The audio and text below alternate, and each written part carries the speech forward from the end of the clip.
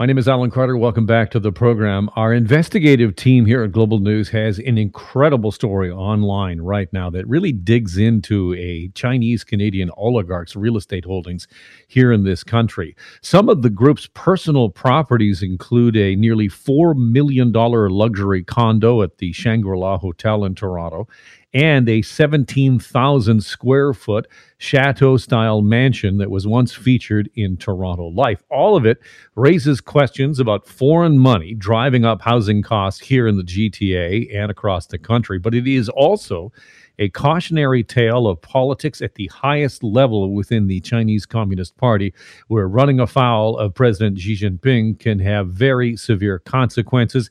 Andrew Russell is our national online investigative journalist writing this story. Welcome to the program. Let's begin with the Chinese Canadian billionaire at the center of the story, Andrew.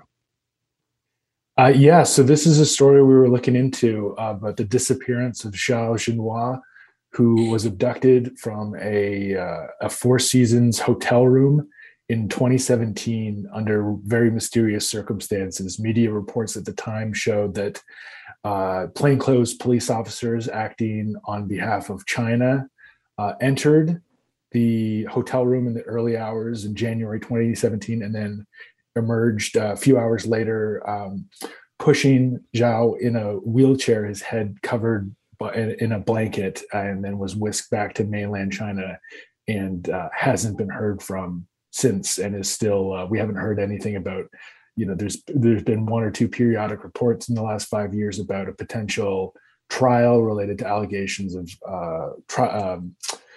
bribery and stock manipulation, but there's been almost no official updates from China or from the Canadian government, as Mr. Zhao did hold a Canadian passport. This happened in Hong Kong, the security agents taking Mr. Zhao out of the hotel, I understand. But give me a sense then, as you look into the real estate holdings that are connected to the company that is connected to him, what have you found there? So in the 5 years since, what we've learned is that there's been several companies operating in the Greater Toronto area that are tied to his family members. So it's not Zhao's companies directly, but it's companies that list his family members, including his wife and brother-in-law, that have been operating in across the Greater Toronto area. Two of the companies, Unexus Group and Wintermax Capital, we were able to determine have a real estate portfolio that we've been able to determine, at current market value could be over $1 billion. And they've invested, at least that $150 million into some of the properties that you mentioned at the top. And then also these massive condo projects that are being developed across the downtown and in Scarborough. Even we found one project that's in the early initial development stage in the Muskoka area. What's the legal concern that these companies that are tied to his family have such large holdings here in this country?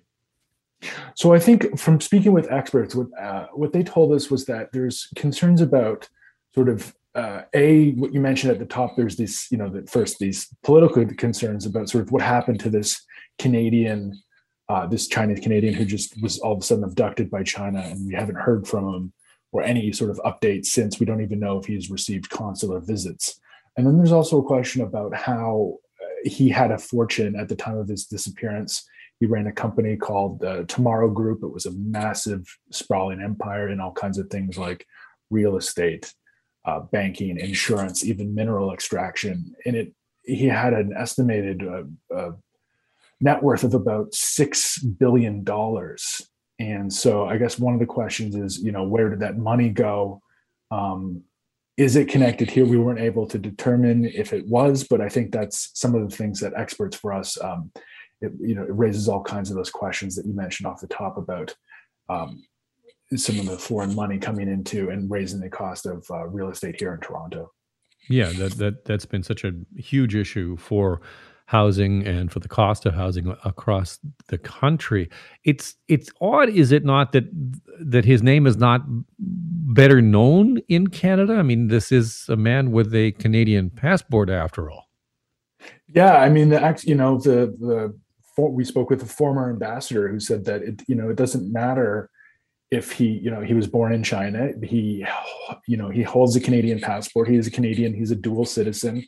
It's an incredibly important issue, especially amid some China's sort of encroachment into Hong Kong. And we know about other abductions involving and questions of the Hong Kong community here in Canada. We heard from who are concerned about sort of China, acting with almost impunity and just picking up the citizens who, he has a Canadian passport. He's a Canadian citizen. And the fact that we haven't heard anything from the Canadian government, they've just given us such, almost no response, citing privacy concerns. But there were some reports that he might even, questions about his health situation. We've heard he could be under house arrest in Shanghai, but it's just remarkable that after 5 years, we don't know where he is. It's a fascinating story, Andrew. I appreciate your time. Take care. Thank you so much. That's Andrew Russell, who's our national online investigative journalist here with Global News. Check out the story online on Global News right now. Over $154 million tied to detained Chinese-Canadian oligarch invested in GTA real estate. It is worth your time. Might also be worth your time to go get some gas and fill up while you can. Here's Dan McTeague about where prices are going. I would expect $1.75 a liter sometime probably by the end of March, if not earlier, maybe mid-March. We're only days away from record prices inflicting another heavy toll on Canadians. And of course, the reason of the price going up, as Dan will mention, is the price of crude. Oil's up $5 a barrel to about $101 a barrel. We haven't seen that number since, I'm going to go back to April 29th, 2014, with a weaker Canadian dollar. Look for, unfortunately, a 2-cent increase tomorrow to $1.60.9, and then wait for it, probably by the looks of right now, at least a 4-cent a liter increase on Thursday to $1.64.9. That, of course, would shatter the record that had stood a couple of weeks ago. I think I might be using my kid's scooter to have commute to work coming up if this keeps going.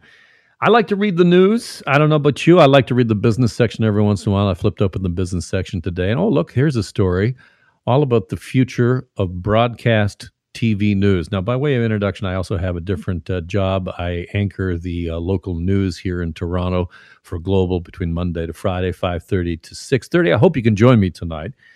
And so this story here in the Toronto Star, there it is. Okay, look at that. It's talking about the problems, the economic problems for broadcast television newsrooms, especially in smaller markets like Kingston, and what will happen if the Shaw-Rogers deal goes through, or Rogers takes over Shaw. And what essentially that will mean is that a whole bunch of money that, for example, would go to Global through Chorus. What Chorus is the owner of Global and this radio station, but controlled by the Shaw family. Complicated, I know, but if the deal goes through, it looks like a large portion of the news budget that Global News has right now will then go to City TV. Instead, we'll go to City as well. And there's questions about, well, should the government step in and try and allocate more money to independent television stations? Obviously, that has got optics problems to it. I mean, as I can tell you firsthand from being at the convoy protest in Toronto, people shouting at me, well, you're paid by the government. Well, that's not true. That is not true. We don't get any government money. But would there be some kind of revenue sharing through the government? And that doesn't look all that good. Well, look here. Let's see. Now, here's the quote at the end of it. Business is business. This is from the Toronto Star. Business is business. And broadcast TV news looks more and more like a pretty unprofitable business. Well, that's cold. I mean, it's probably true. It's not that I'm saying it's wrong. It's just, it's cold. Who wrote this anyway? Oh, look. It's by business journalist Christine Dobby, my wife. All right. Well, that's going to be an awkward dinner tonight. I read your piece. Sounds good. I'm working on an unprofitable business. I like it. Thanks so much.